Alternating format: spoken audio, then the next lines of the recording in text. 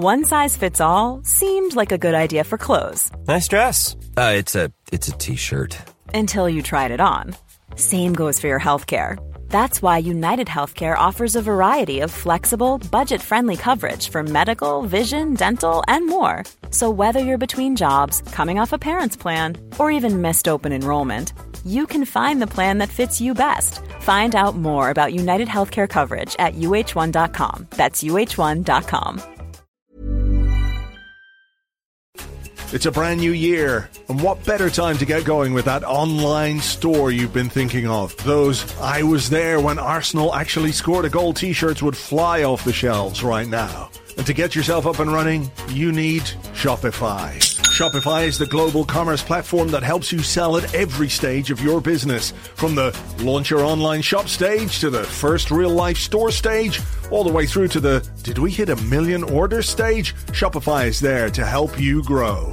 Shopify helps you turn browsers into buyers with the internet's best converting checkout, up to 36% better compared to other leading commerce platforms, and sell more with less effort with thanks to Shopify Magic, your AI-powered all-star. Sign up for a $1 a month trial period at shopify.com/arseblog, all lowercase.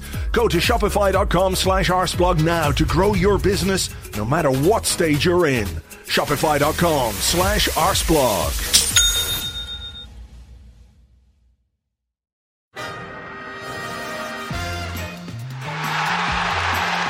Toujours Kieran Tierney. Oh, il est passé l'Écossais. Le penalty. Oui. Penalty pour Arsenal. Oui. Il y a Alexandre Lacazette. Oh, c'est parti pour Xhaka au début. Granit Xhaka. Avec Bukayo Saka. Bukayo Saka. Magnifique. This is Arsecast Extra. Hello and welcome to another Arsecast Extra, as always, with James from Gunner Blog. James.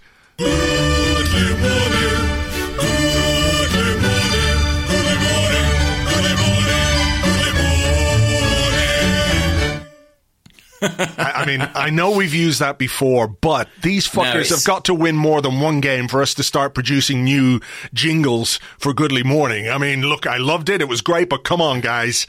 You're getting recycled stuff here until you win like 4 or 5 in a row. I agree. And also, if there is an appropriate tune for this morning and this podcast, it's surely the Hallelujah chorus. I mean, a huge relief, a Christmas miracle. Arsenal won a football match in the Premier League. Amazing. My brother texted me at halftime and he went, "You're winning?" Yeah, it was an unfamiliar experience all round. To be in the lead for starters and then to actually win a game. Yeah. I'm still reeling from it, to be honest. And I look forward to our...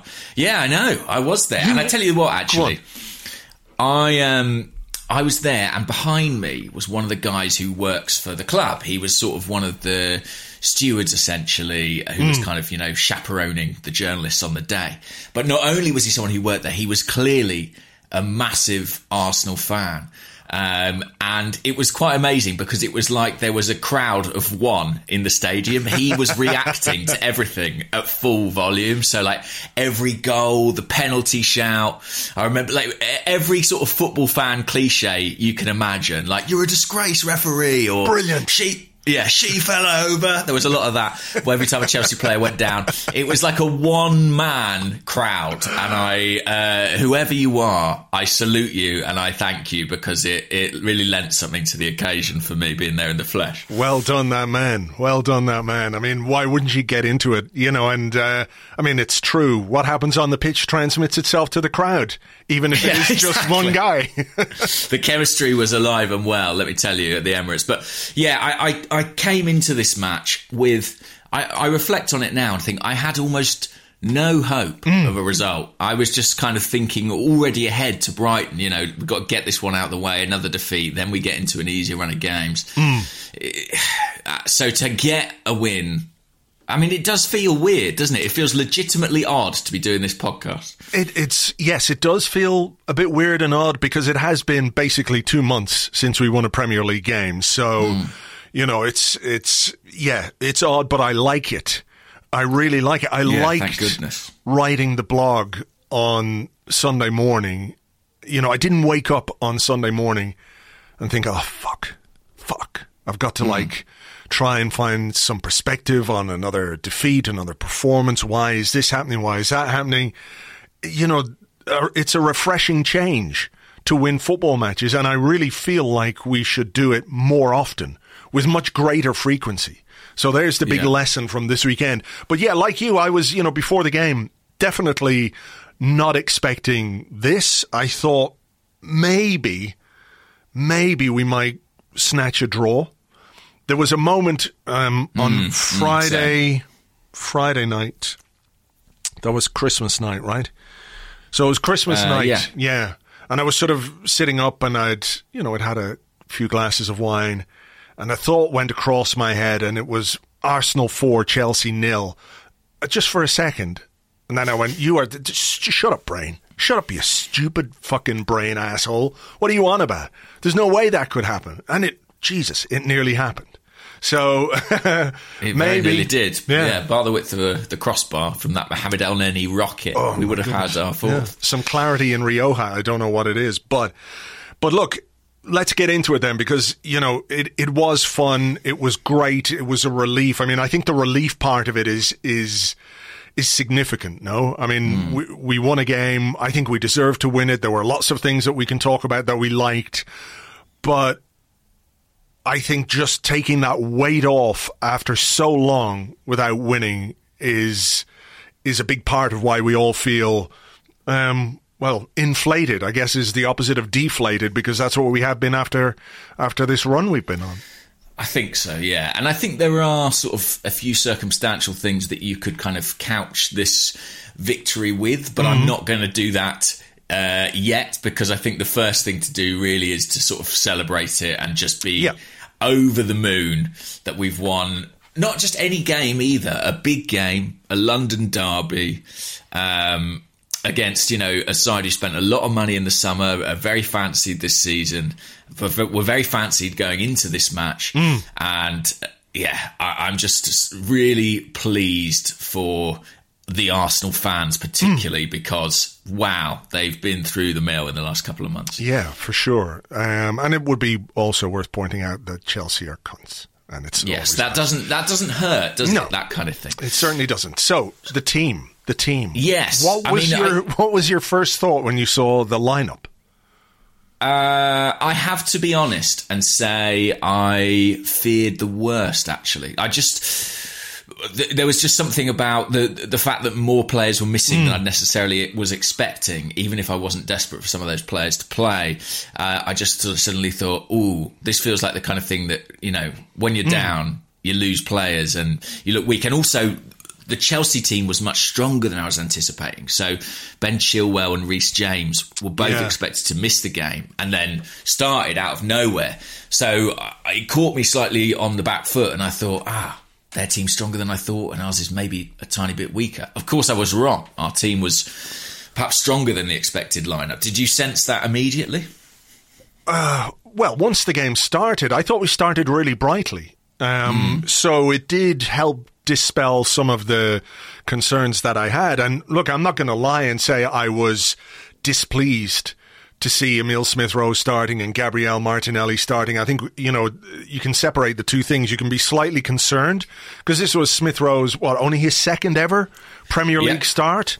The last one was in that Freddie Ljungberg game at Everton where he played all the kids about a year ago. Exactly. And, I had no appetite whatsoever to see some of the old familiar faces, and we'll get into some of that a bit later on, I'm sure, because we do have some questions. But I had no appetite to see them. But at the same time, it's hard not to think, well, geez, this is a kid being thrown in right at the fucking deep end here, because, after everything that's gone on, after 2 points from our last 7 games, with the pressure mounting, you're facing a team like Chelsea.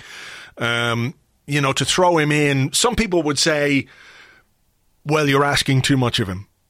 It's desperation or whatever it is.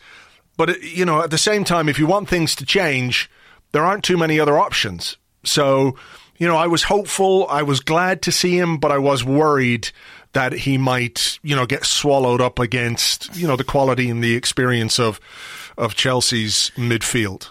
Yeah, I had the same sort of combination of excitement and trepidation. You know, I'm someone who said, you know, we need more creativity. Let's play Emile Smith-Rowe. We haven't got a number 10. Let's play Emile Smith-Rowe. And then he was picked, and I was like, well, obviously not now. Don't do it now. But I think that was just, you know, a bit of fear really in me, because there was a bit of fear coming into this fixture about how it might play out. You know, I know you said you had a vision of a 4-0 Arsenal win, but it probably wasn't beyond the realms of possibility to fear it might have gone the other way, you know, that we could have been heavily beaten in this game. Yeah.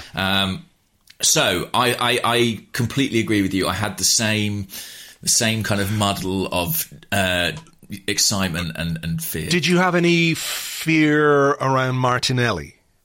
Less so. And bear in mind as well, like when I say I had concerns about the lineup, it wasn't just about Smith-Rowe. It was also about someone like Pablo Mari, for example, who is relatively, you know, untested in the Premier League. He's barely played since he signed for us due to a number of different reasons. So there were concerns all over the pitch. It wasn't just Smith-Rowe. Martinelli, though, I was thrilled that he started. Yeah. And after what we'd seen against Man City, I didn't feel in much doubt that he would, you know, that he would do what we wanted him to do. Yeah, assuming he was fit enough and the kick didn't hurt, didn't affect him that much, which it clearly didn't. I mean, there were other things as well. Granit Xhaka back in the team after his idiocy against Burnley, and you know, I try more than ever to stay away from the lineup discussion and the lineup debate. I'm sure that didn't go down well, though. No, but I did notice that there were some people who weren't exactly pleased by that, you know. So, you know, all of those factors made me a little bit worried, of course, but at the same time, you're pleased to see something different. And one of the things I think we've said on this podcast is that Mikel Arteta would not get a pass, but certainly a bit more understanding and a bit more patience from fans if the lineup showed that there were consequences for players who weren't playing as well as they could or should, or weren't putting in the requisite effort. Now, there's another aspect to that, and we don't know, or we can only speculate really, as to what the lineup might have been if some of those changes weren't in force because of the situations. Obviously, Gabriel is going to miss the next 3 games because of his close contact with a COVID-19 positive person, and Willian and David Luiz were both sick. I'm not going to explore that anymore at this point. I do have a question for later in the podcast, but I don't think it's really worth going into too much about what he would have done if those players had been available. We can only really talk about what he did with what he had. And it was a brave enough selection. I think it paid off. We started the game brightly. There was an early chance for Martinelli. And I think we looked like a team which was, I don't want to say up for it. I think balanced is the word I would use. Yeah, I think that's right. And a lot of my, like I say, my fears were kind of allayed in those first few minutes, because I saw, like, I'm just looking through my notes now, and I had the first 7 minutes quite good. And I think, you know, there was a moment where quite early on, I think it was Smith-Rowe kind of came into the back of N'Golo Kante, pinched the ball off him, and Arteta kind of sprung to life and was clapping on the sidelines. And I thought, okay, there's a bit of pressing happening here. There's a bit more energy in this lineup. I mean, that was, you know, I don't want to dismiss the quality of these young players because they have it in abundance. But I did think your eyes told you there was a difference in energy, I think, in the way we played. Yeah, you can't argue with that. And, you know, it's not just because they can run around that they're in the team. You know, they're in the team because they're good players. But I think there is something about young players. I was listening to Roberto Martinez on the Jamie Carragher podcast, and he was talking about how, what phrase did he use? It's something like, you know, young players are really brave because they haven't been hurt yet by results and performances and defeats. And I think there is something to that, is that they're not inhibited by traumatic incidents of the past, if you like. They're just going to go out there and play the way they think they want to play or the way that they should play. So I think there was something to that in the way that we started the game. Yeah, definitely. I mean, I do remember early on an incident that made me think, we might be in trouble here. And that was where, do you remember Granit Xhaka making a foul kind of on the edge of our own box in what I can only sort of call classic Granit Xhaka fashion? And I thought, that feels a bit familiar and that feels a bit troubling. But I did think that we started well. Mason Mount hit the post quite early on. Well, that was from the free kick. Was that from that foul? Yeah, that was from that foul. So, there were a couple of moments. You know, there was the Pablo Mari foul. Yeah. That was a heavy foul. I haven't seen it back, but I've got to say, in the ground, I mean, it was one of those you heard. You know, it was a heavy, heavy challenge. And the guy behind me, I remember saying, "Don't worry, ref, he's just got ring rust." At that point, I was like, "Yeah, just that's about right." Yeah. But yeah, that was, there were a couple of worrying signs. I mean, one of the big themes, I think, of this game and of Arsenal's recent performances is how important the first goal is. Yeah. And I almost don't think it can be overstated. I mean, Arsenal hadn't taken the lead in a game since the win at Old Trafford, I believe. Hadn't been ahead at half-time since the opening day against Fulham. So, if that Mason Mount free kick goes the other side of the post and goes in, it's maybe a different game. And this is a match where the margins went in our favour, and I would probably include the penalty award in that. Ooh. Well, I was quite interested that on Sky, Gary Neville. Look, it was maybe a little bit light, but you see those given all the time. So I think what we need to look at for the penalty is, I've seen people say, look, Arsenal won the game, but it was a penalty. It was a once-in-a-lifetime free kick from Xhaka, and obviously a brilliant finish from Bukayo Saka, who certainly absolutely meant that. Absolutely meant it. He said so afterwards, and we can take the man at his word. But, the penalty came about because we were playing in Chelsea's final third. Yeah. We'd combined, there was this moment, I think, to win the penalty when Smith Rowe, Martinelli and Tierney combined, and I was sitting there looking at it going, this is the future I want to see. This is our bright new future down that left-hand side. I mean, Tierney and Martinelli's combination play and their understanding of each other, given how little they've played together, is fucking fantastic. And I think it's one of the real positives that we can take from this game, not just those two as individuals, but the way they combine and the way they seem to understand each other. But, we got that corner. We then, I think we took a short corner. It was overhit. Bellerin kept it alive. Xhaka played a really good pass inside to Tierney, who drove into the box. And if it was a bit light, so fucking what? We've had plenty of those go against us. And you're rewarded for the way you're trying to play. You're not going backwards. You're not taking a corner and a short corner ends up back with Bernd Leno. You know what I mean? There's the difference. It's the intent with which you play. And if you make, I think it was Alex Scott saying on Sky afterwards, if you're the fullback and the guy has got beyond you, you've just got to kind of, suck it up and don't make a challenge, because if you make any kind of challenge in that area, the guy's going to go down and it's going to be a penalty. So end of story for me, penalty. Yeah, I think you're right. I mean, if you hang a leg out, or at all at that point in the box, you're in trouble. Yeah. I don't care, but I still think it was soft. Right. But I was absolutely delighted to take it. And I think you make a good point about Tierney. I mean, Tierney was brilliant on the night, and he put in quite a number of sort of crosses and deliveries from wide areas. But one of the things that was really interesting is, if you think about the Spurs game, for example, when we were ridiculed for making so many crosses, so many of Tierney's particularly were from about 30 yards out. In this game, almost every delivery he made, he got beyond the kind of 18-yard line. And he did that much, much better. I mean, partly I think Chelsea allowed us to do it, but his combination with Martinelli got him to the byline, and it made him much, much more dangerous. Yeah. That was a really interesting development. And to point out their partnership is Right, I remember it was one of Tierney's first ever games. It might even have been his debut, I'm not sure. But he was asked about Martinelli in a post-match interview, and he said, Gabby's a great guy and we really get on and I love playing with him. And it's been true, really, since the start. They just seem to have a very natural, easy chemistry.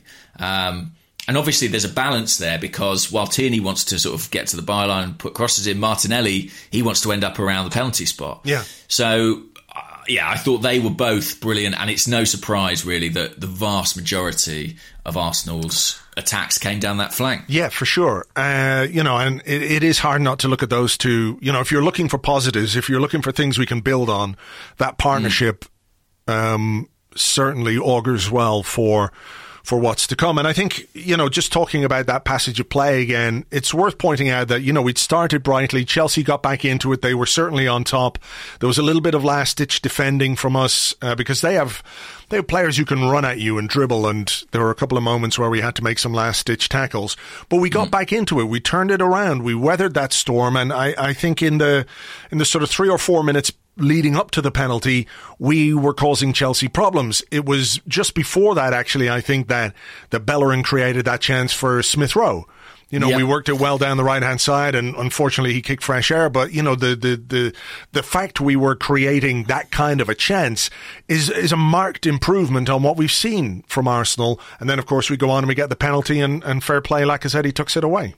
What did you make of that Smith Rowe chance? I saw on Twitter Bellerin taking a lot of criticism for the delivery. I thought that was a bit harsh, personally. I think it's a bit harsh. It's just one of those where maybe both of them were not quite 100%, but I think we need to focus on the fact that we were making that kind of a chance when in the last few weeks we couldn't buy that, Yeah, so, absolutely. And the wing-backs were, well, interestingly, I say wing-backs, They were fullbacks. Yeah. They were playing, as always with Arteta, had Elneny dropping into the back three a bit, but back two rather. But they were really pressing on, getting high, they were providing real threat. They were both really good. I thought Bellerin had his best game for quite some time. He always does against Chelsea. Yeah, and as captain as well. So, look, the goal from Granit Xhaka. What a hit. It's overdue, in fairness. He's taken a few free kicks in his time. Was it last season or the season before? I think it was the season before he scored one against Crystal Palace when we were wearing that disgusting what colour would you call that? I don't know. Sick coloured turquoise shirt. That was a brilliant free kick from the corner of the box, wasn't it? It was sort of out wide area, and he put it top corner. So it's been a while.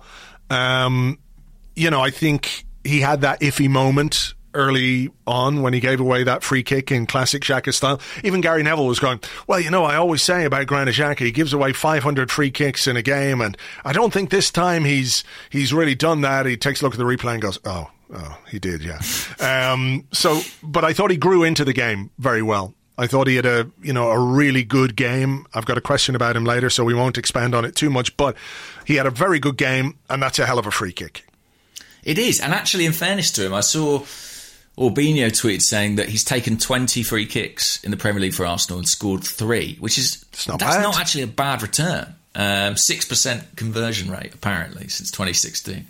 But it's a hell of a strike. And Arsenal, remember, they tried to take a quick free kick. Yeah. They played it short, and it was pulled back. And, anyone who thought that Lacazette and Xhaka would be our scorers and we'd be 2-0 up, I take my hat off to them, because those are guys that have been maligned. But actually, they both looked better, I think, with having movement around them. That's not their strong suit. They're players who are better in small spaces, but we had plenty of players next to them and in front of them who could provide that counterbalance, and I think it helped them both. No, I agree. The importance of movement is something we've spoken about many times when it comes to adding to the creative impact we can have in the opposition final third, and there was more movement. You have someone like Martinelli who is just I don't quite know how to describe him. He never stops moving. He would be an absolute nightmare to play against if you're a defender. You know, and there were moments for him. He had that overhead kick. He had that chance that Tierney set up for him. You know, where is he taking those chances? Basically around the penalty spot. You know, or in that line at the centre of the goal, but he's playing from the left-hand side, so the defenders are, you know, how the fuck do you manage a guy like that? So, you know, that kind of impact is really important for a team. Yeah, absolutely. He is a live wire. You know, he's that's the word I was looking for. Yeah, yeah, and actually, you know, I'm not saying this really to be critical of Aubameyang, but I do think some of Martinelli's movement shamed him a little bit. I really do. I know there's a decade between them, but I just thought he was extraordinary in terms of finding space, in terms of being prepared to run in behind, to make movements off the ball for passes that aren't always going to come. I just thought he was fantastic. And, you know, that kind of persistent energy, it reminds you of... I think Luis Suarez is a good comparison if you take out all the horrible biting and things like that. And that, even Alexis Sanchez, who had that kind of ability to just sort of energise a team through sheer effort at times. Yeah. And Martinelli was brilliant. And he was really unfortunate to not crown his performance with a goal. I mean, that one, Tierney pulled it back to him in the second half, and I think it takes a nick as he hits it. It feels like it's probably going in the bottom corner if it doesn't.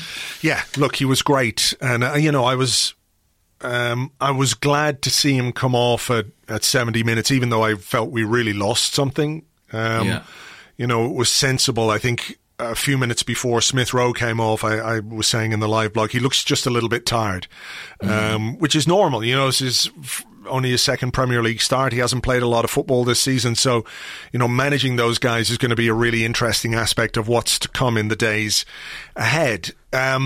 Let's talk about the third goal. You know, Chelsea made 2 changes at the break, and the debate about whether he meant it or not is pretty much irrelevant to me. What I liked was the way that Arsenal played the ball out from the back. I think Leno claimed a cross, and from there he played it out, and there were X amount of passes around the back. We worked it forward. Xhaka involved a couple of times, Lacazette involved, Bellerin, Smith Rowe, and then Saka. You know, that's the kind of football that we haven't seen a great deal from Arsenal this season. And whether it was to do with feeling a bit confident because we were 2-0 up, it was just nice to see us play with some assurance again, because, you know, when you lose and when things aren't going your way, it's too easy to take the safe option. And when you look at that move, there are a couple of passes where you go, oh, is he going to get there? I'm not sure he is. You know, that looks a little bit far ahead of Xhaka. I don't know if he's got the legs to get there, but he did. You know, and if you lose it there, it's a turnover in play, and Chelsea are heading towards your goal, and, you know, it's nightmare stuff. But we made it happen. And, you know, I think it was a really nice goal. And obviously the finish caps it off. Whether he meant it or not, it's spectacular. Yeah, it is. I mean, I've never seen a goal quite like it. You know, it's a really strange one, especially off his wrong foot. I mean, my inclination would be if a goal looks really weird, there's usually a reason. And I think from the glance he gives, he's probably looking towards the 6-yard box. But there's a lot in the build-up to the goal that I really liked. I mean, Bellerin makes another really good driving run. He goes beyond the midfield. He goes beyond Thiago Silva, takes him away from Saka, and it just gives Saka the space to kind of lift that cross shot in. It drops in the far corner. What a time to score as well. You know, Chelsea, like you say, they made the double change, came out for the second half, probably had a rollicking from Frank Lampard. Within 10 minutes, Arsenal made it 3-0, and well, with any other team, you'd say that killed the game. And yeah, it was a great moment. I was so pleased for Saka. He was brilliant too. Yeah. And I think, you know, him and Martinelli switched wings a bit, but I think after the first couple of times they used Saka on the right, I was a bit unconvinced and not really sure it was a good role for him, but I think he's really grown into it, and I think he is a very, very good option there. And I like, actually, that him and Martinelli can switch, can interact, you know, can provide a bit of fluidity. Yeah. So, look, there were more chances for us to score goals. You mentioned El Neni hitting the bar. Mendy, Martinelli one we talked about. Yeah, Martinelli. You know, it was nice to see us make chances and take shots, which is, again, something that we've been bemoaning, the fact that we don't take too many shots. I mean, 4-0 would have been absolutely beautiful. We did make changes, though, and I understand why those changes had to be made. I think Willock did okay when he came on. He made 3 tackles in the period that he was on the pitch. Pepe on the left didn't really do a great deal, but, we could have been 4-0 up. And then it got scary. It did, yeah. It took a turn. What were you thinking? Because I was like sitting there 3-0 and it was in the 84th minute, whatever it was, and I was like, I wonder what kind of headline I'm going to use on the blog tomorrow, and how will I frame this performance? Like, I'm not going to use the Laka Shaka Saka headline that everyone's going to use. I think it's something else, and then they score that goal, and I was like, we should be fine. 3-1, bit of a shame to not get the clean sheet, but it'll be Bernd fine. Leno will be a bit upset about it, but it should be fine. Then Thiago Silva headed just wide. Yes, that was a good chance. And I was like, ooh. And I could feel myself beginning to perspire a little. And then they got the penalty.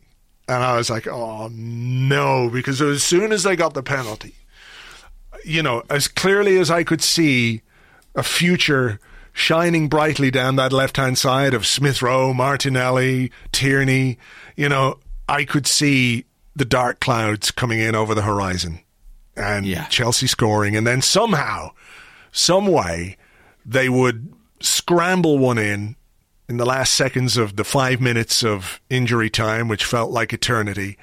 And I was like, oh no. Yeah. You can't do this to us. You can't do this to us.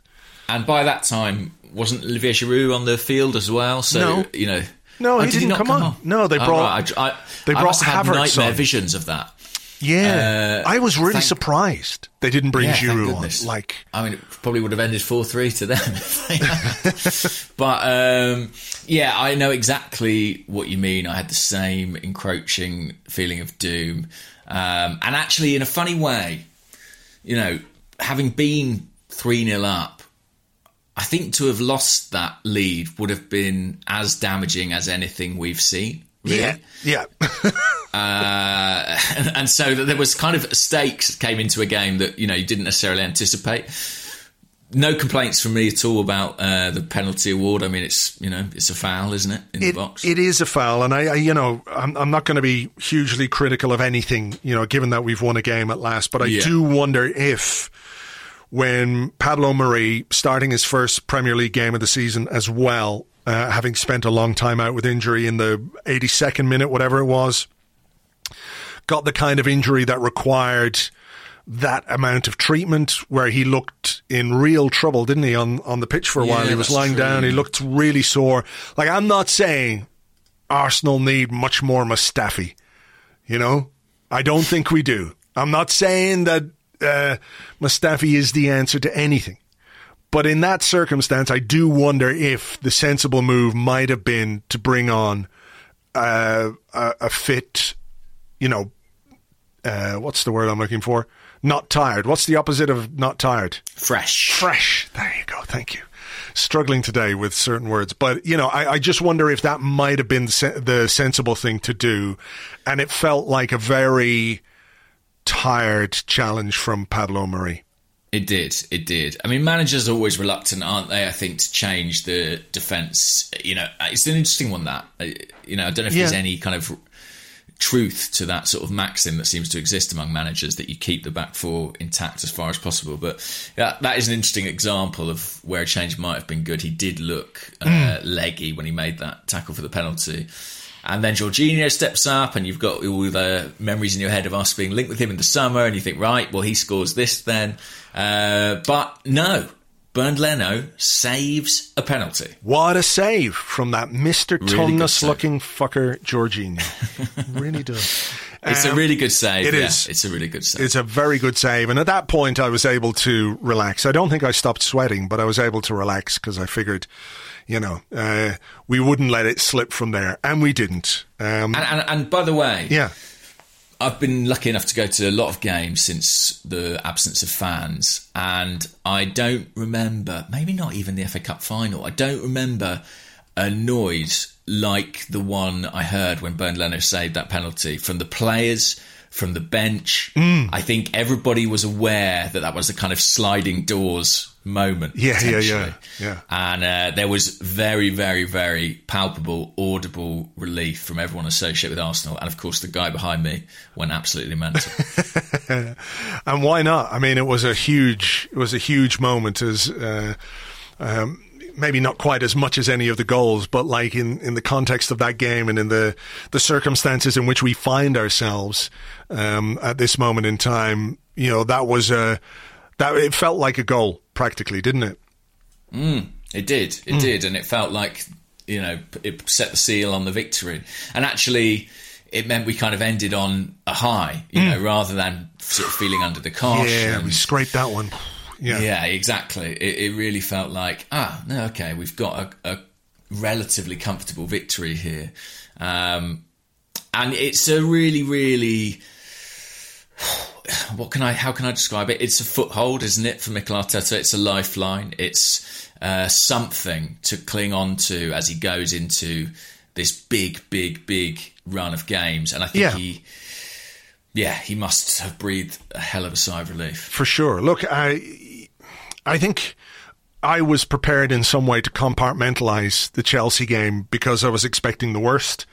And I feel like the next 4 games, the ones we've spoken about against Brighton, West Brom, Crystal Palace and Newcastle, were going to be defining.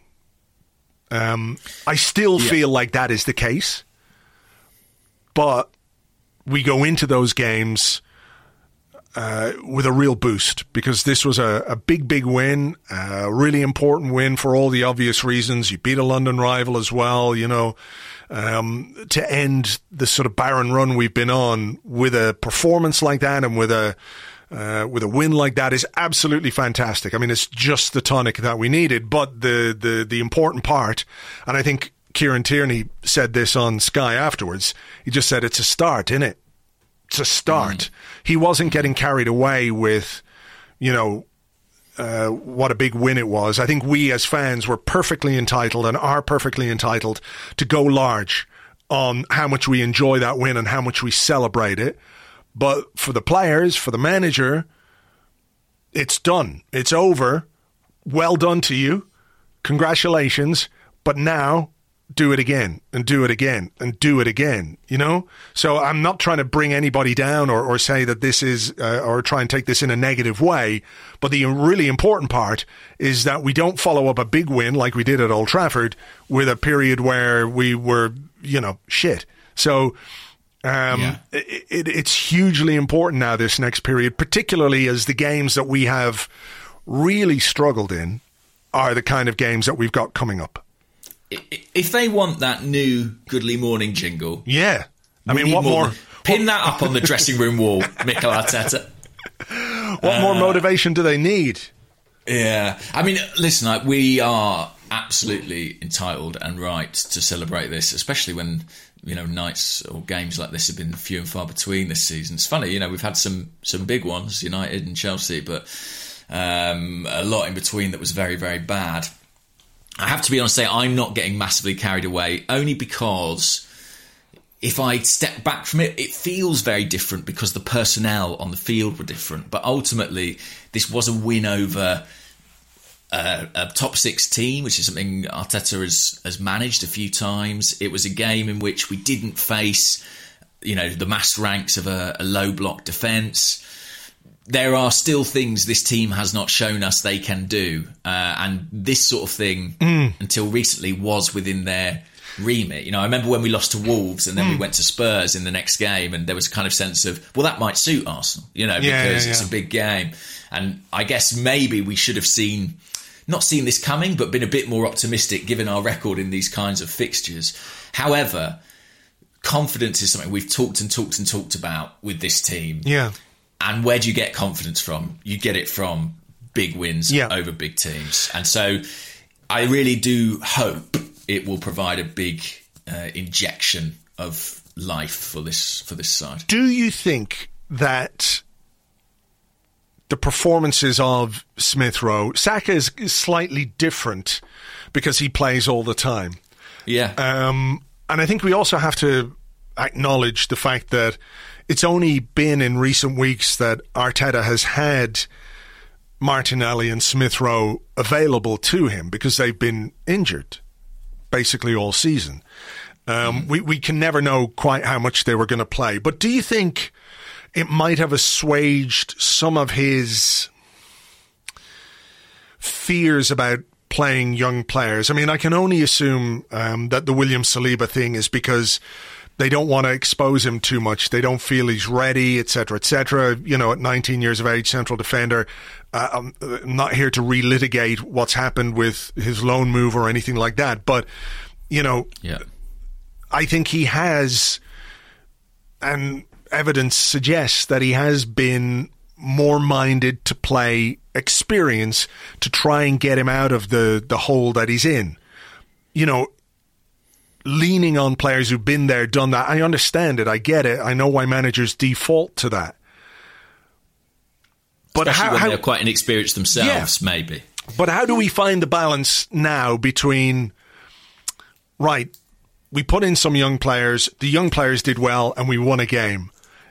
There's an element of cause and correlation here. You know, how much is it down to those players? How much is it down to... I mean, I think it's... One of the things we have to say as well is that the young players who did really well were very well supported by the experienced players in the team also. Right? Yeah. You know, I'm not Granit Xhaka's biggest fan or anything like it, but he had a very good game. Lacazette hasn't been great this season, but I thought he had a very good game and grew into it. Tierney, I know he's only 22 still, but hugely experienced, was brilliant. Bellerin was fantastic. I thought Holding was good. I thought Pablo Mari faded, but I think in general he did okay, you know, particularly against a team like Chelsea who are so good in the air, so good from set pieces. You know, they scored so many goals from set pieces. I think he made 7 or 8 headed clearances in our box. I don't quite understand why Hector Bellerin was marking Tammy Abraham, but that's another question for another day.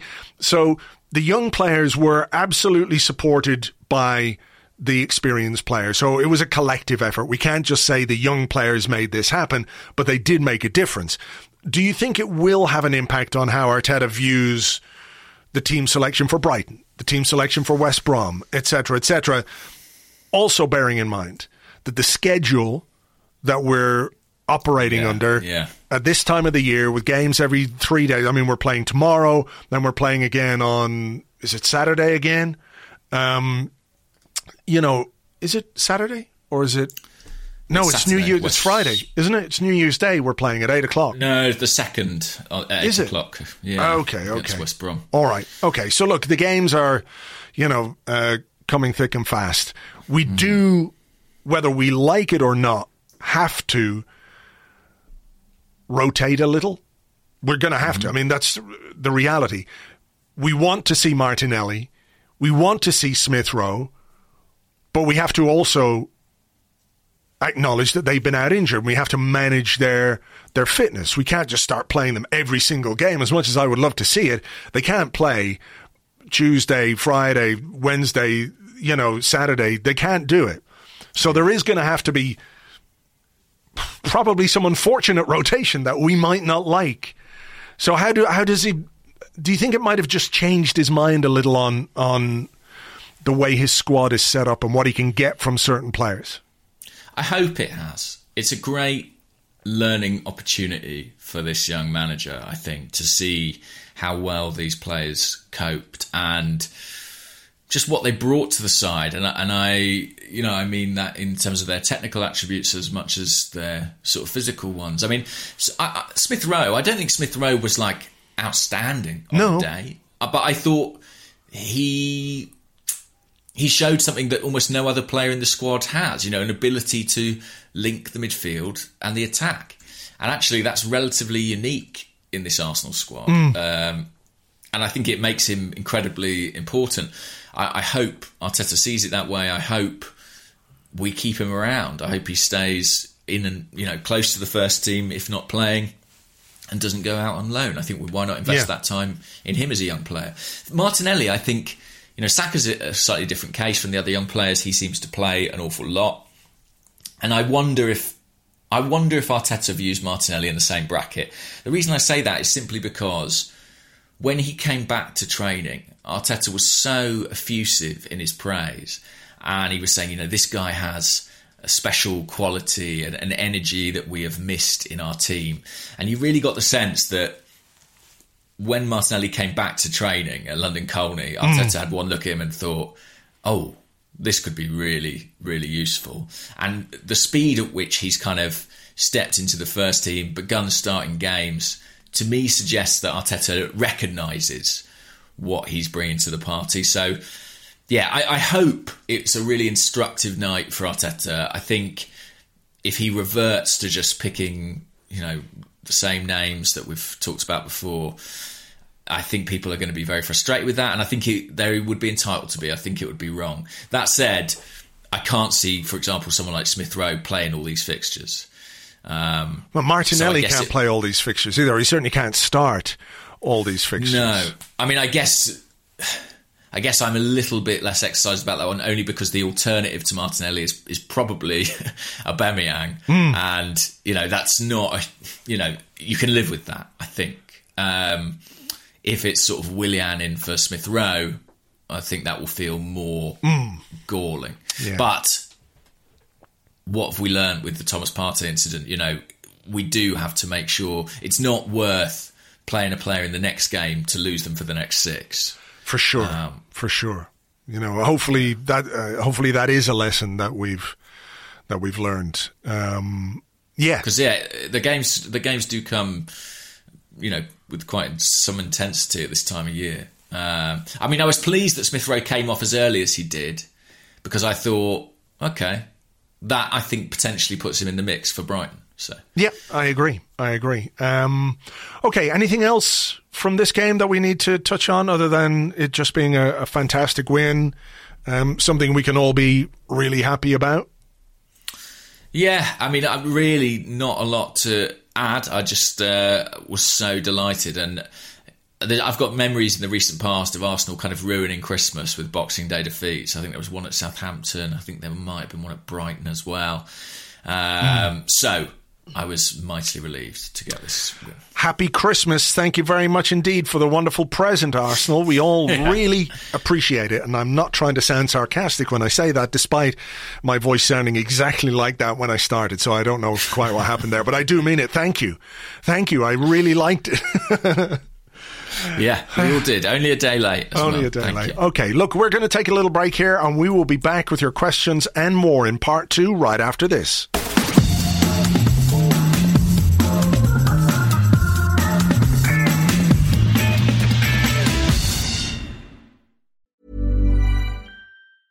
Quality sleep is essential. That's why the Sleep Number Smart Bed is designed for your ever-evolving sleep needs. Need a bed that's firmer or softer on either side? Helps you sleep at a comfortable temperature? Sleep Number Smart Beds let you individualize your comfort, so you sleep better together. J.D. Power ranks Sleep Number number 1 in customer satisfaction with mattresses purchased in-store. And now, save 50% on the Sleep Number Limited Edition Smart Bed for a limited time. For J.D. Power 2023 award information, visit jdpower.com/awards. Only at a Sleep Number store or sleepnumber.com. Life is full of what-ifs. Some awesome, like what if AI could fold your laundry? And some, well, less awesome, like what if you have unexpected medical costs? United Healthcare can help get you covered with Health Protector Guard fixed indemnity insurance plans. They supplement your primary plan to help you manage out-of-pocket costs. No deductibles, no enrollment periods, and especially no more what-ifs. Visit uh1.com to find the Health Protector Guard plan for you. It's a brand new year, and what better time to get going with that online store you've been thinking of? Those "I was there when Arsenal actually scored a goal" t-shirts would fly off the shelves right now. And to get yourself up and running, you need Shopify. Shopify is the global commerce platform that helps you sell at every stage of your business. From the launch your online shop stage to the first real-life store stage, all the way through to the "did we hit 1 million orders" stage, Shopify is there to help you grow. Shopify helps you turn browsers into buyers with the internet's best converting checkout, up to 36% better compared to other leading commerce platforms, and sell more with less effort with thanks to Shopify Magic, your AI-powered all-star. Sign up for a $1 a month trial period at shopify.com/arseblog, all lowercase. Go to shopify.com/arseblog now to grow your business no matter what stage you're in. Shopify.com/arseblog. Welcome back to the Arsecast Extra. This is part 2 of the show where we answer questions that you send to us on Twitter at Gunnerblog and at Arseblog, and also on the Arseblog Discord chat server, which you get access to if you are an Arseblog member on Patreon. Just before we get into them, James, we had many questions inquiring about your health, your well-being, your physical fitness. Given that we've won a game, can you please confirm that you are in one piece, or the pieces that should be in one piece are not in two pieces, or fractured or sprained or something? I am suspiciously well. Good. Asymptomatic, I believe, is the phrase people use these days. Okay, well, that's good news. Where was the other question that I was going to ask very early on? I can't remember where it was. So let's not get into it. Do you want to start, or will I start? Okay, I'll start. This is from Queen Gooner, who's at SoFire on Twitter. And she asks, if Willian goes straight back into the starting lineup for Brighton, what would be an acceptable reaction from Gooners? Kick the cat? Baseball bat through the telly? Well, first, I should say we do not advocate violence towards domestic animals at all. So please don't kick your cat. I know it's a figure of speech. So no, that would not be acceptable. I mean, kick Willian's cat, maybe, or Mikel Arteta's cat. Sure. I don't think he has a cat. He's got a dog. I think he's got a fairly... I think I saw a story about Mikel Arteta's dog. Really? Yeah. What sort of dog has he got? I think he's got something like I think it's a Dutch Shepherd. Here we go. He has... Yes, a Dutch Shepherd, that's right. He's purchased the pooch. Are you reading from a tabloid? It's Daily Cannon, I'll have you know. Okay. And they say he purchased the pooch from Elite Protection Dogs, who provide exclusive dogs for exclusive people. And essentially it's a guard dog, right? Yeah. They're I think they come fully trained and all that.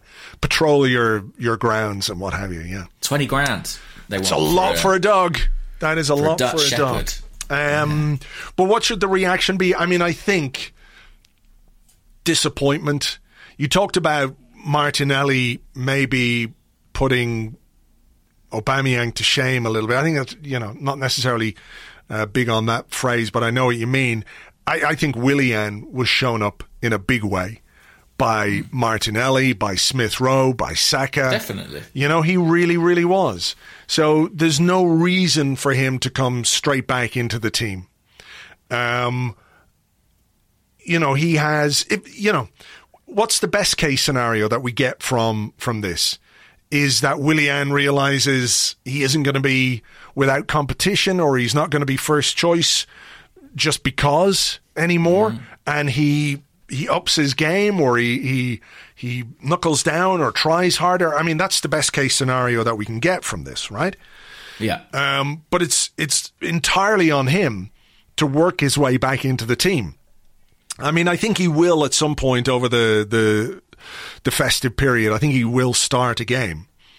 Yeah, I mean, presuming that he's well. I mean, I know that he had and passed, if that's the right word, or at least tested negative for COVID, but he was seemingly unwell. Well, can I ask you a question? We had one here from the Discord, which is from Dan EZ. Dan Easy or Dan Ez, I don't know. He says, any news about what's happening with Luiz and Willian? Do you think they're really sick?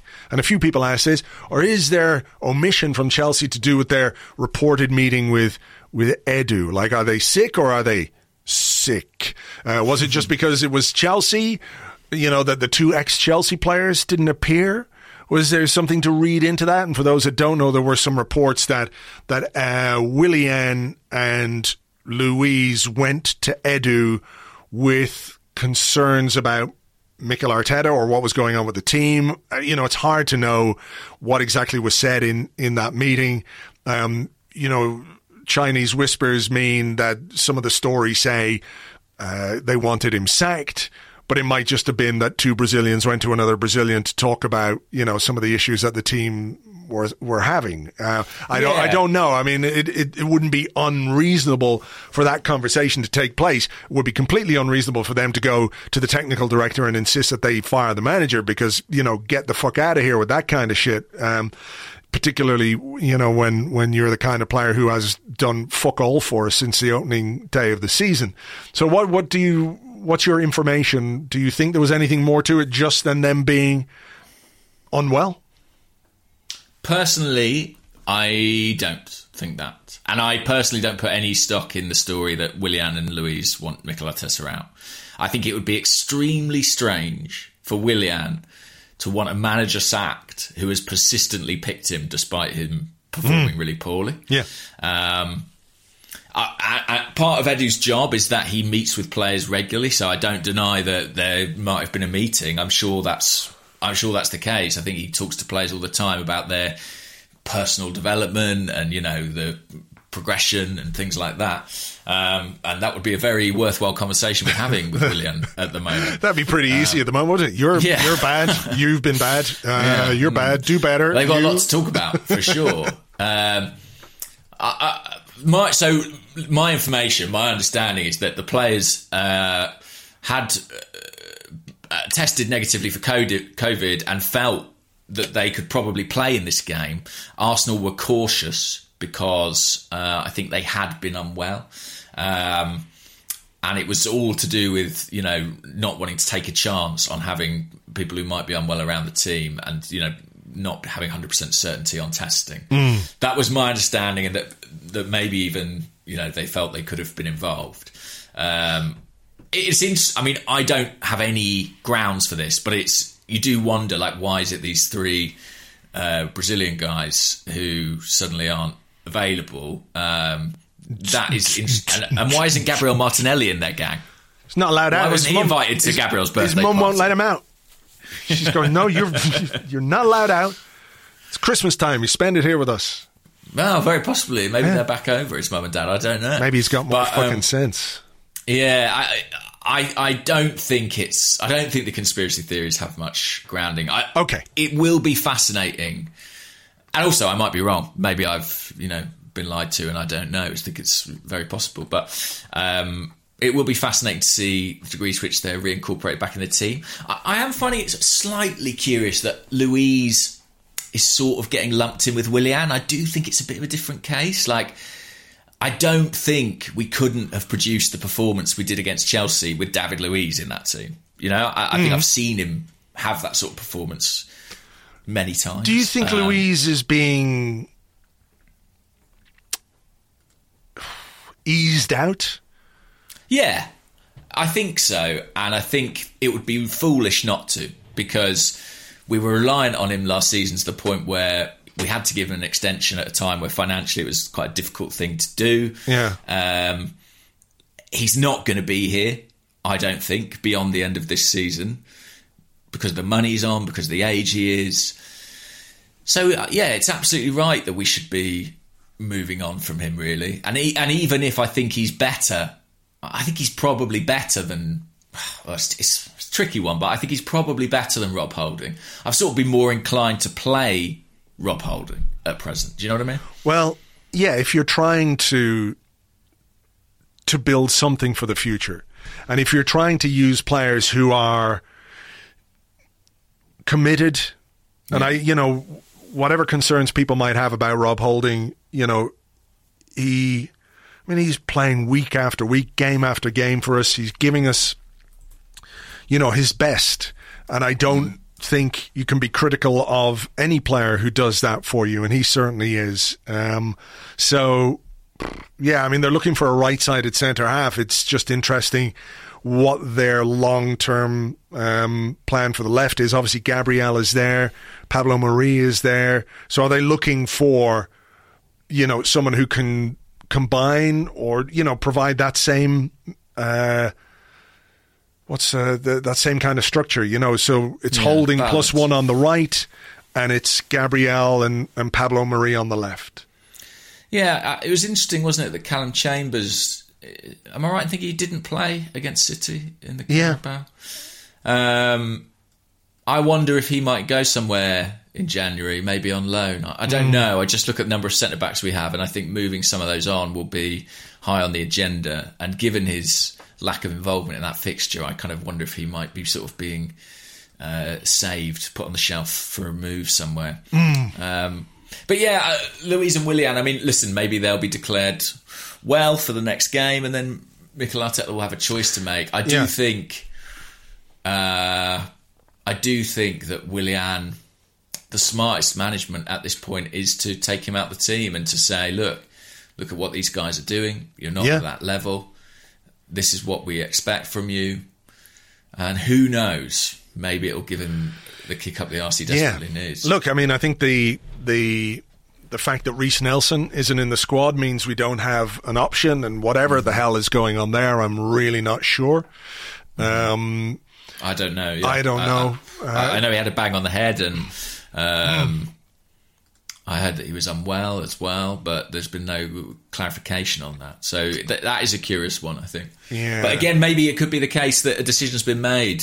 It wouldn't surprise me if they've taken a decision on Reece Nelson that he's going to go somewhere on loan or permanently, and that's he's sort of being protected until then. Just while we're on the subject of central defenders, Ben Butcher, who's at Butcher8, says, are the preconceptions surrounding Pablo Mari unfair with regards to his agent? Where does he rank amongst our centre-backs? Yeah, it's a really interesting one, isn't it? Because both Pablo Mari and Cedric are kind of tainted by that January window and the nature of those deals and people's suspicions and concerns about those signings.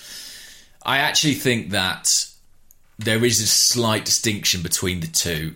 I think that Mari, I think his signing made slightly more sense than Cedric. I think as time has worn on, it's been pretty clear that we've kind of got a spare right back who isn't really required. But with Mari, there was seemingly always an intention to have a couple of left-sided centre-halves.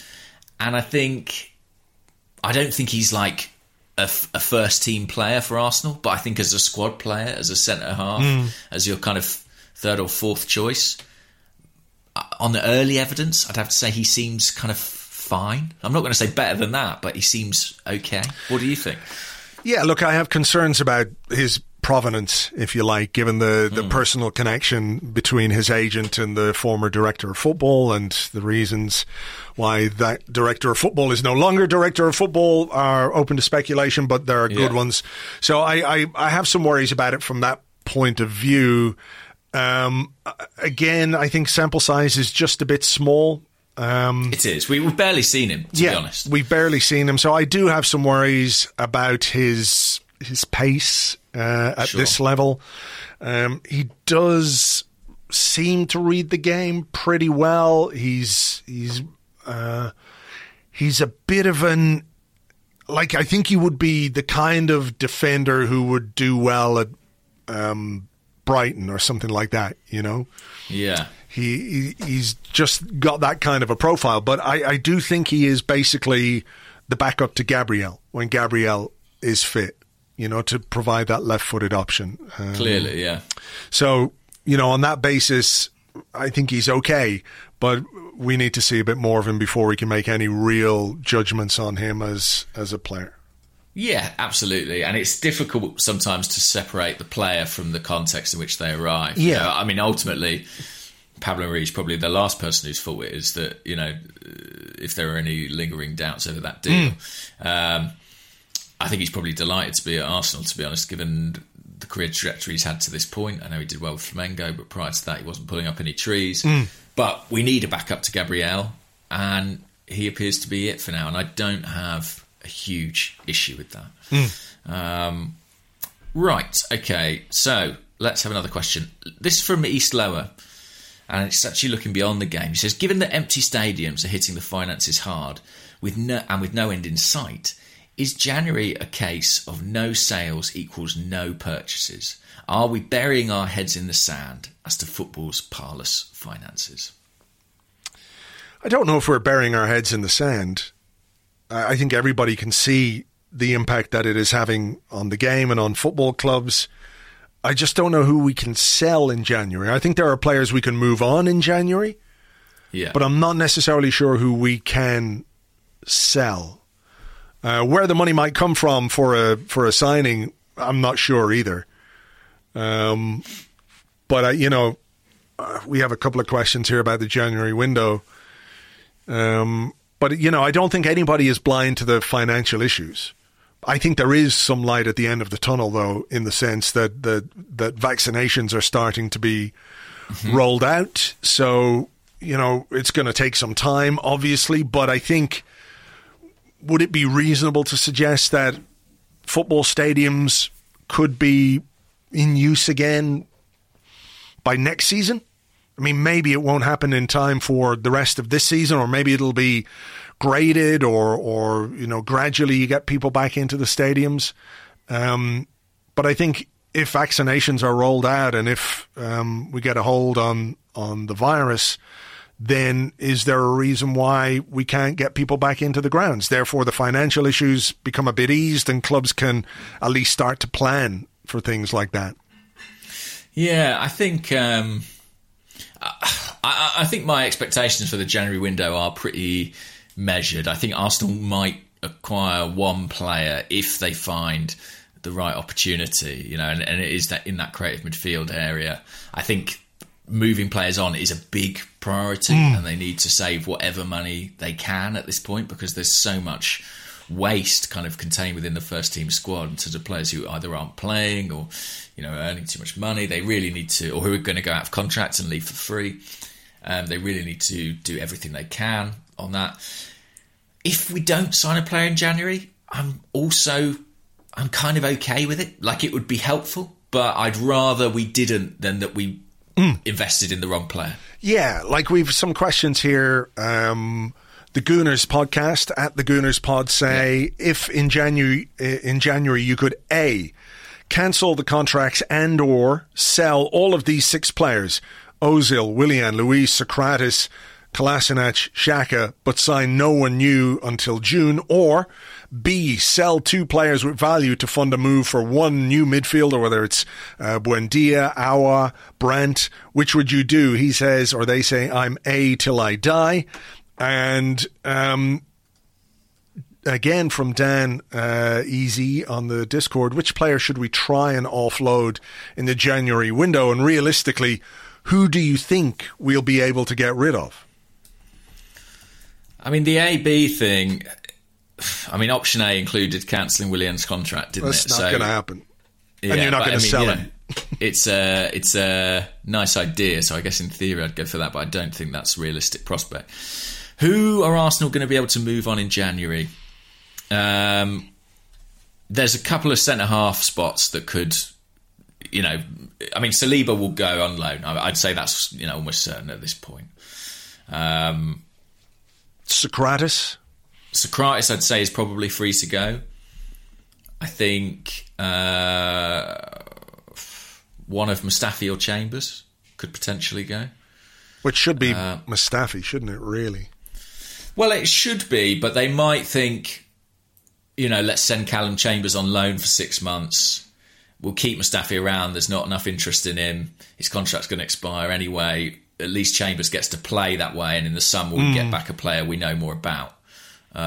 If someone wants to buy Mustafi at this point, by all means, but I'd be amazed if that was the case. I think moving I think moving Mustafi and Socrates is almost more difficult because they're so close to the end of their contract that they might just want to stick it out. In midfield, I don't see many options to get rid of people. As I said, whenever it was, I think Reece Nelson, given his lack of game time, I think that's one you've got to look at and wonder what's going to happen with him. I don't think there'll be a resolution on Mesut Ozil, and nor do I think there's any chance of him being included in the squad. Yeah, same. I think it's going to be another 6 months of that. Yeah, I think there'll be another round of headlines when we confirm our squad at the end of the window. And then sort of more of the same. Is there anyone whose name I'm not saying? Maybe Reece Nelson. I just mentioned Reece. Did you? Sorry, my apologies. It wasn't that I wasn't listening. I mean, what about Smith Rowe? Do you think at this point it would be crazy to send him out on loan? Look, I think in isolation you could say he's a young player who could benefit from a loan. Yeah. Certainly you could make a very good case for that. But when you look at the Arsenal squad and you look at midfield, you know, I would just be inclined to keep him. I'm not saying play him every week, but keep him. I think he can develop with us as much as he can develop elsewhere. And I think we could use him. I think we need him, you know, particularly if, like you say, there's going to be I don't think there's going to be any recall for Mesut Ozil. Just no way. So who else in the squad has the kind of qualities? I'm not saying Smith Rowe is as good as Ozil or anything like that. I'm just saying in terms of the kind of player that he is and where he operates, we don't really have anybody else in midfield who can do that. I mean, on the Discord, Sandhill said, "What do you think of Joe Willock now? Seems to desperately need a goal for confidence at the moment. I think he could benefit from a loan, but do we have the numbers?" What do you think about Joe Willock come January? I think, again, he could probably do with a loan. Yeah, I think he could do with one. It's just it comes in that area of the field where we're so light, and I think someone would probably have to come in for that to happen. Well, yeah. As it stands, you can see Smith Rowe and Willock sharing quite a lot of games. You know, if you start Smith Rowe, there's an obvious substitution on 70 minutes where you bring Joe Willock on for his energy and you know, his athleticism in that last 20 minutes. And it's probably not the way Joe Willock dreams of being used, but it's a job he's quite effective at. I think with Willock, I mean, like I said, he came on, he made 3 tackles, which is as many as any other Arsenal player on the night, and that player was Gabriel Martinelli, by the way. Yeah. I just feel like the defensive side of his game, the positional discipline side of his game could use a little bit of work, and maybe that's what might benefit him from a loan move, but you know, again, it depends on numbers. We do have Thomas Partey to come in, and that, you know, let's break out the old chestnut. That will feel like a new signing when he's back in the team and when he's fully fit. Because, you know, essentially he is a new signing who we've barely seen. So I wonder if part of our midfield or part of our January boost will just simply be having Partey back. Yeah, but I mean, when you go through that squad, you know, it shows the difficulty of getting people out, and I don't think it's going to be easy, and I think we might see one signing, but I'd be amazed if it was any more than that in January. Okay. Yeah. Did you have a question about Granit Xhaka? I did. Here it is. It comes from Johnny Holland on the Discord. And he says, Xhaka was very solid yesterday and stuck that free kick into the top corner. About fucking time. But what did you make of his post-match interview comments? I feel like he built a platform to get back on side with the fans until the end of the season, but shot himself in the foot with his arrogance yet again. A real shame. So, I don't dislike Granit Xhaka as much as many of our listeners. I think he's a very interesting character. and a flawed player. But I can't help but admire his capacity to recover from the times he shoots himself in the foot. Can I just give people? Can I give people the comments that he made after the game? Yeah, he said there was a lot of speaking after the red card. A lot of people started speaking again and again and again. I will always show my character. I was very disappointed about my red card, and I knew what I did was wrong for my side, but I'm more than happy. I helped the team, and I am back. And then he went on to talk about how, it's important that we got 3 points against Chelsea, but we have to continue like this. The next games are very difficult, etc., etc. But, yeah, what did you make of the comments? Well, I think that Xhaka doesn't really care what the fans think of him. That's my opinion. I think that's absolutely right. I think you're right. I'm not saying that it is absolutely right that he doesn't care what the fans think. No. I think you're right to care. I mean, I think, in the nicest possible way, I think he's probably just a bit of a cunt. And, some would argue that that's kind of what this team needs a bit more of that, That's why I say I mean in a kind of a nice way. He seems a really popular guy in the dressing room. Yeah, he is. And he's very... I think he's... I mean, look at the reaction when he scored his goal. I mean, they were absolutely all over him. I think respected is maybe more right than, popular or loved. I think he doesn't care what we think of him at all. And for some fans, that's sort of unacceptable or, ridiculous or beyond the pale. I think all he cares about is what his teammates and his coaches think of him. And we know they hold him in high regard. Now, none of this... I'm not saying that's right. I'm just saying that's who he is and who he's certainly always been, and been all the more so since the incident with Crystal Palace a year ago. He kind of never really backed down on his stance on that, and I don't think ever would. No, he won't. Yeah, he won't. And that's the way he is. I think he is pretty intransigent. I think he's pretty stubborn. I think he's massively flawed as a player. But I don't think...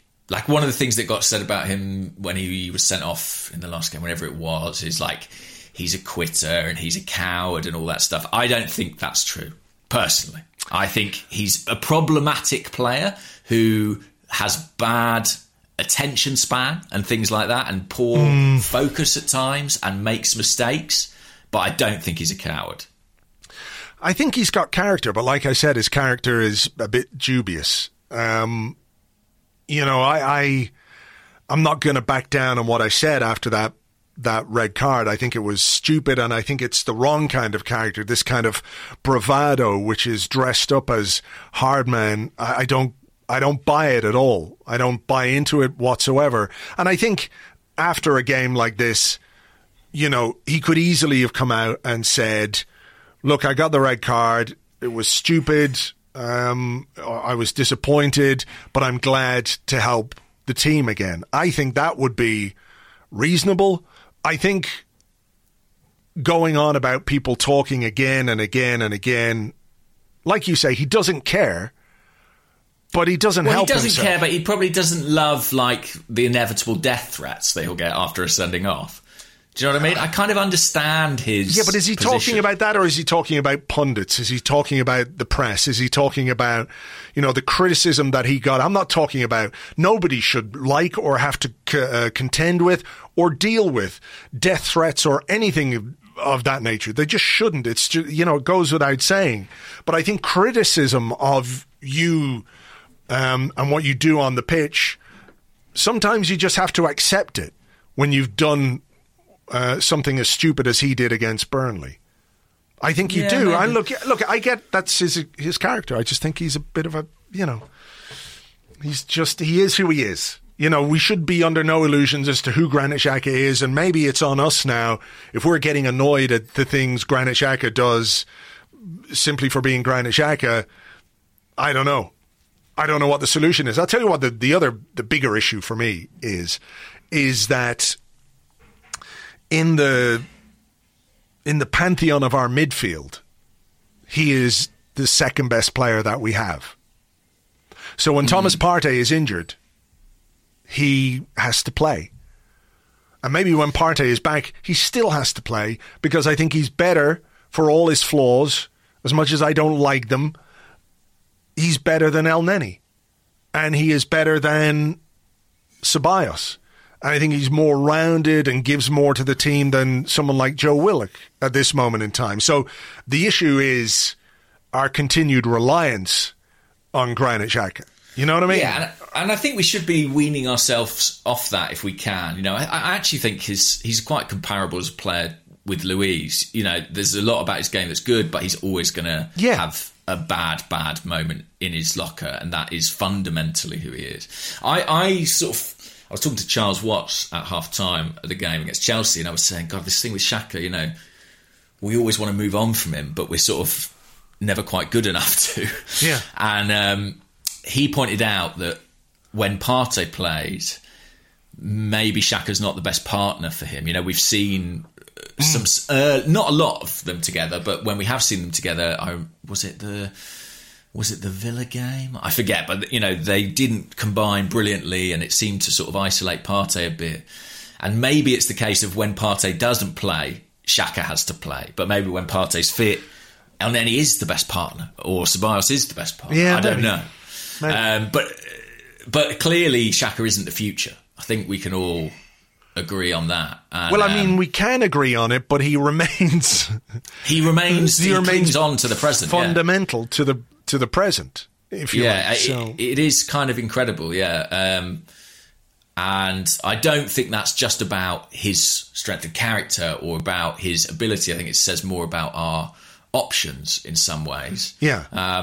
The other thing about Xhaka, by the way, is, I don't know if you remember, a couple of weeks ago, I was chatting about his passing and how much worse it appeared to have got. And I used the phrase "the canary in the coal mine" about his passing, because it just, to me, it illustrated that we weren't connecting midfield with what we had up front at all. And he found Smith Rowe more than any other player on the pitch. It was his two highest passes in the game. His number one was out to the left to Tierney, and number two was into Smith Rowe.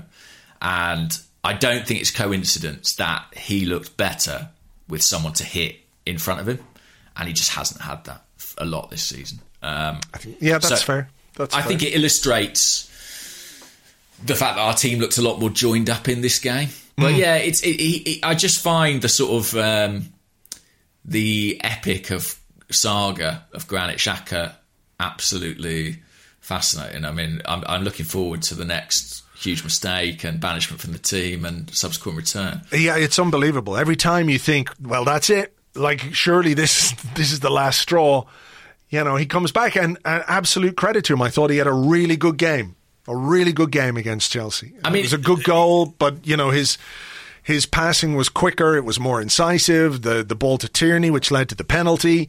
You know, I think he had a very good game. And this is the enigma, if you like, of Xhaka. Like, yeah, we all know he's not great, but he played really well. Yeah, and on the criticism point, like, if he was someone who was minded to listen to criticism or observe criticism, maybe it would iron out some of the glaring flaws in his game. But I think what we can say, having had whatever it is, 4 years of experience with him, is that he is not that person. No. And so, for better and certainly for worse as well, he is not going to change. No. So what we do with him from this point is absolutely on us, because we can't pretend or claim to not know who he is at this point. But yeah, I remember saying, I've said it so many times, but you know, he's always going to have these moments where it turns around for him, and it will only end this cycle when we cut the cord. And I personally think Arsenal will make that decision next summer. It feels like, to me, a point's been reached where there's kind of natural parting. Yeah, I think you're right. And I think if the club are doing their forward planning, they are looking at Granit Xhaka as a player who, still with a couple of years left on his contract, Surely he's in that bracket. We're not going to give him a new one. or we shouldn't really give him a new one. I don't know. Yeah, I know. But like, if you're looking to rebuild and if you're looking to, a lot of players are going for nothing. Like Ozil's going for nothing, and Luiz will go for nothing, Mustafi for nothing, Socrates for nothing. What can you get for Kolasinac? The players who can generate funds are limited. Yeah, you've got to sell somebody, and I think Xhaka is somebody who, is playing regularly, can do a good job for a certain caliber of team, and I think he is a player who should be generating funds for us next summer. Yeah, he'll be 2 years out from the expiry of his contract in the summer. He'll be 28, which is probably your last chance to get a decent return. It really makes a lot of sense for a lot of reasons, and I hope Arsenal, can get the squad in such a place where they feel comfortable to make that decision. I really think that would be a smart move. Anyhow, so let's have another question. Have you got one to hand? Yeah, I've got one here from the Gooner Talk, at the Gooner Talk TV. And he says, Martinelli's performances against Chelsea and Man City have shown the brilliance of his pressing and fight against these sides. However, with matches against sides where Arsenal tend to have greater possession and could face low blocks, does Martinelli have the skill set to break these sides down? More than Aubameyang, for me.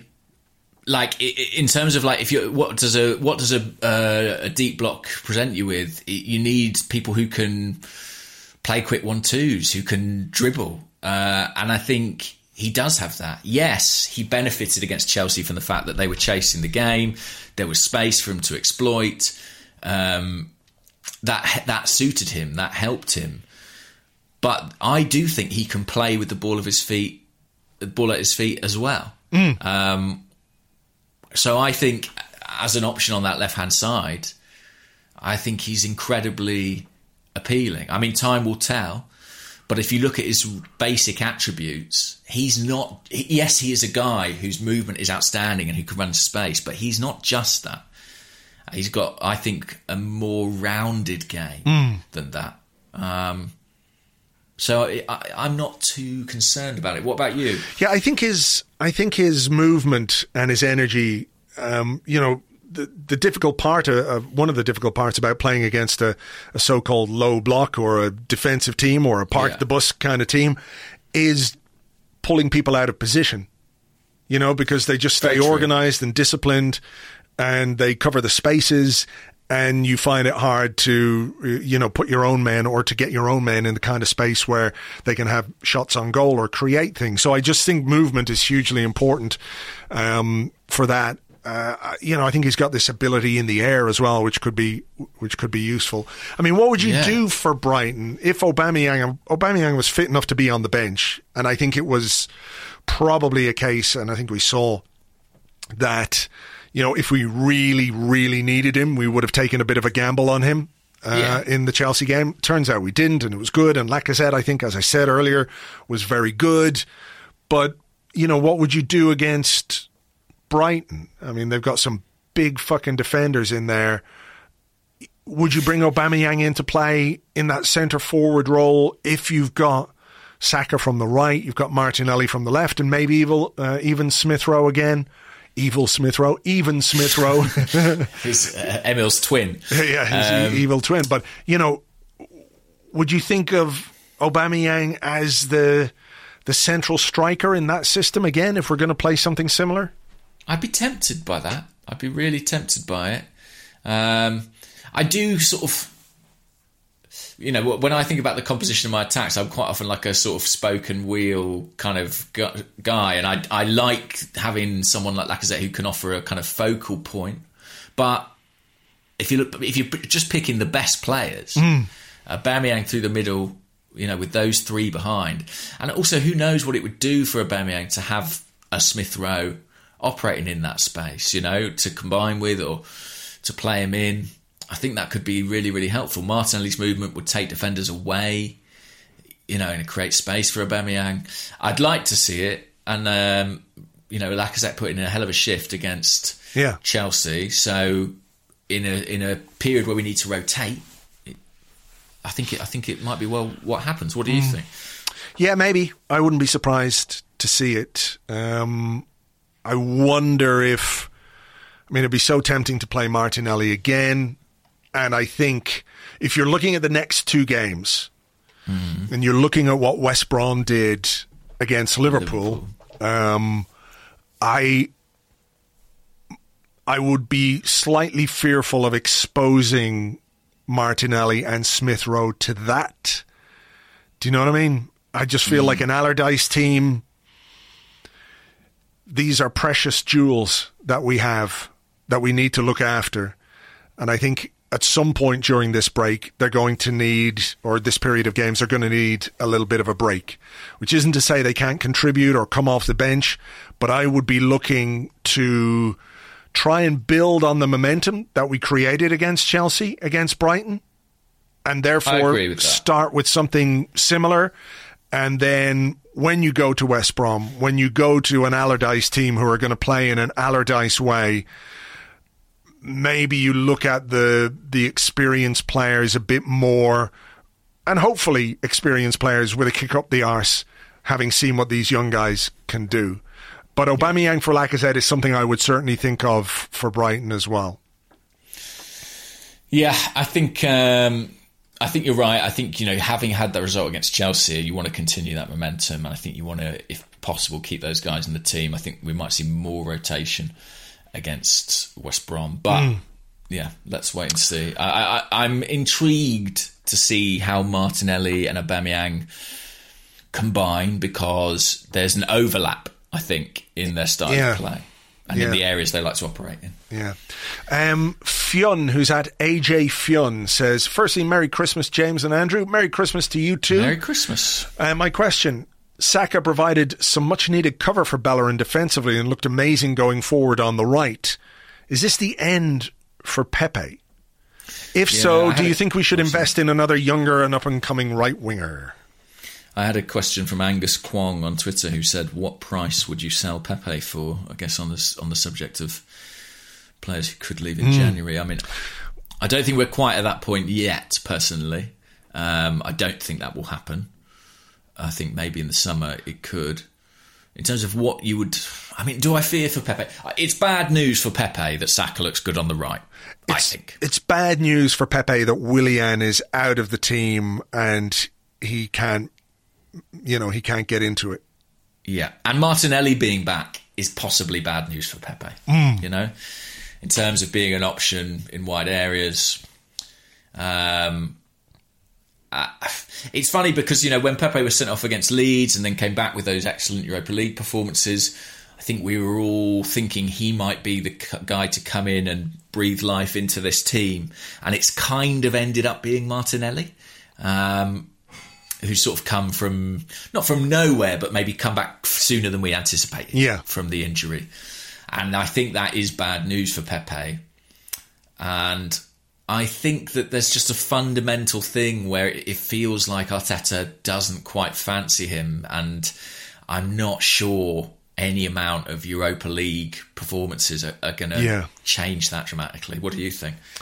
I think the crux of the issue is that Arteta doesn't really fancy him as a player.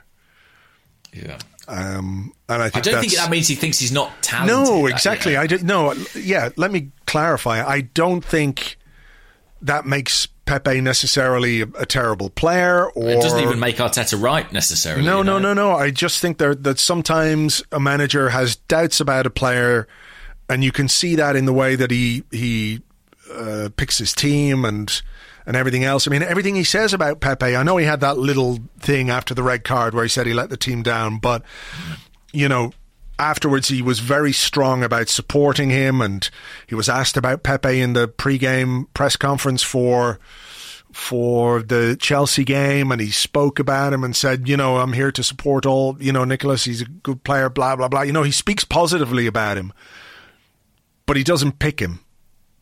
One of the first things that we did this summer was go out and get a guy to play in his position, an old, washed-up guy. And that you read into much more than what a manager says in a press conference, where he is going to be positive and supportive of players in public, right?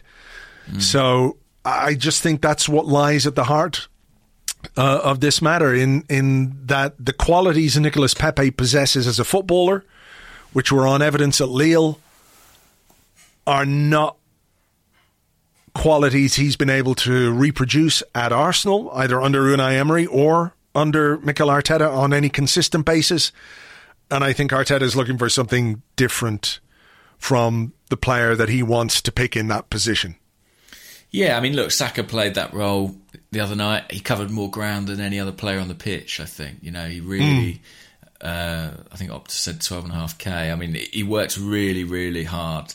And he does give you something going both directions. There's a real efficiency to his game. And he's a huge part of this club's future. I don't think that's his final position, right wing. I don't think that's where he ends up. No, me neither. In the short term, it's bad news for Pepe. And am I right in thinking, hang on, let me just double check this. Pepe, he's 25. Okay. He's 25. I mean, what is a realistic return in the transfer market for Pepe? If Arsenal decided to cut their losses, which I'm not sure, like I said, I don't think we're in that place yet. And I'm not sure if it would be the right decision, because I think we lack players in that age bracket. But if they did, what's realistic? I don't know. Yeah. I mean, if someone offered you half of what you paid for him back, you'd probably take that at this stage.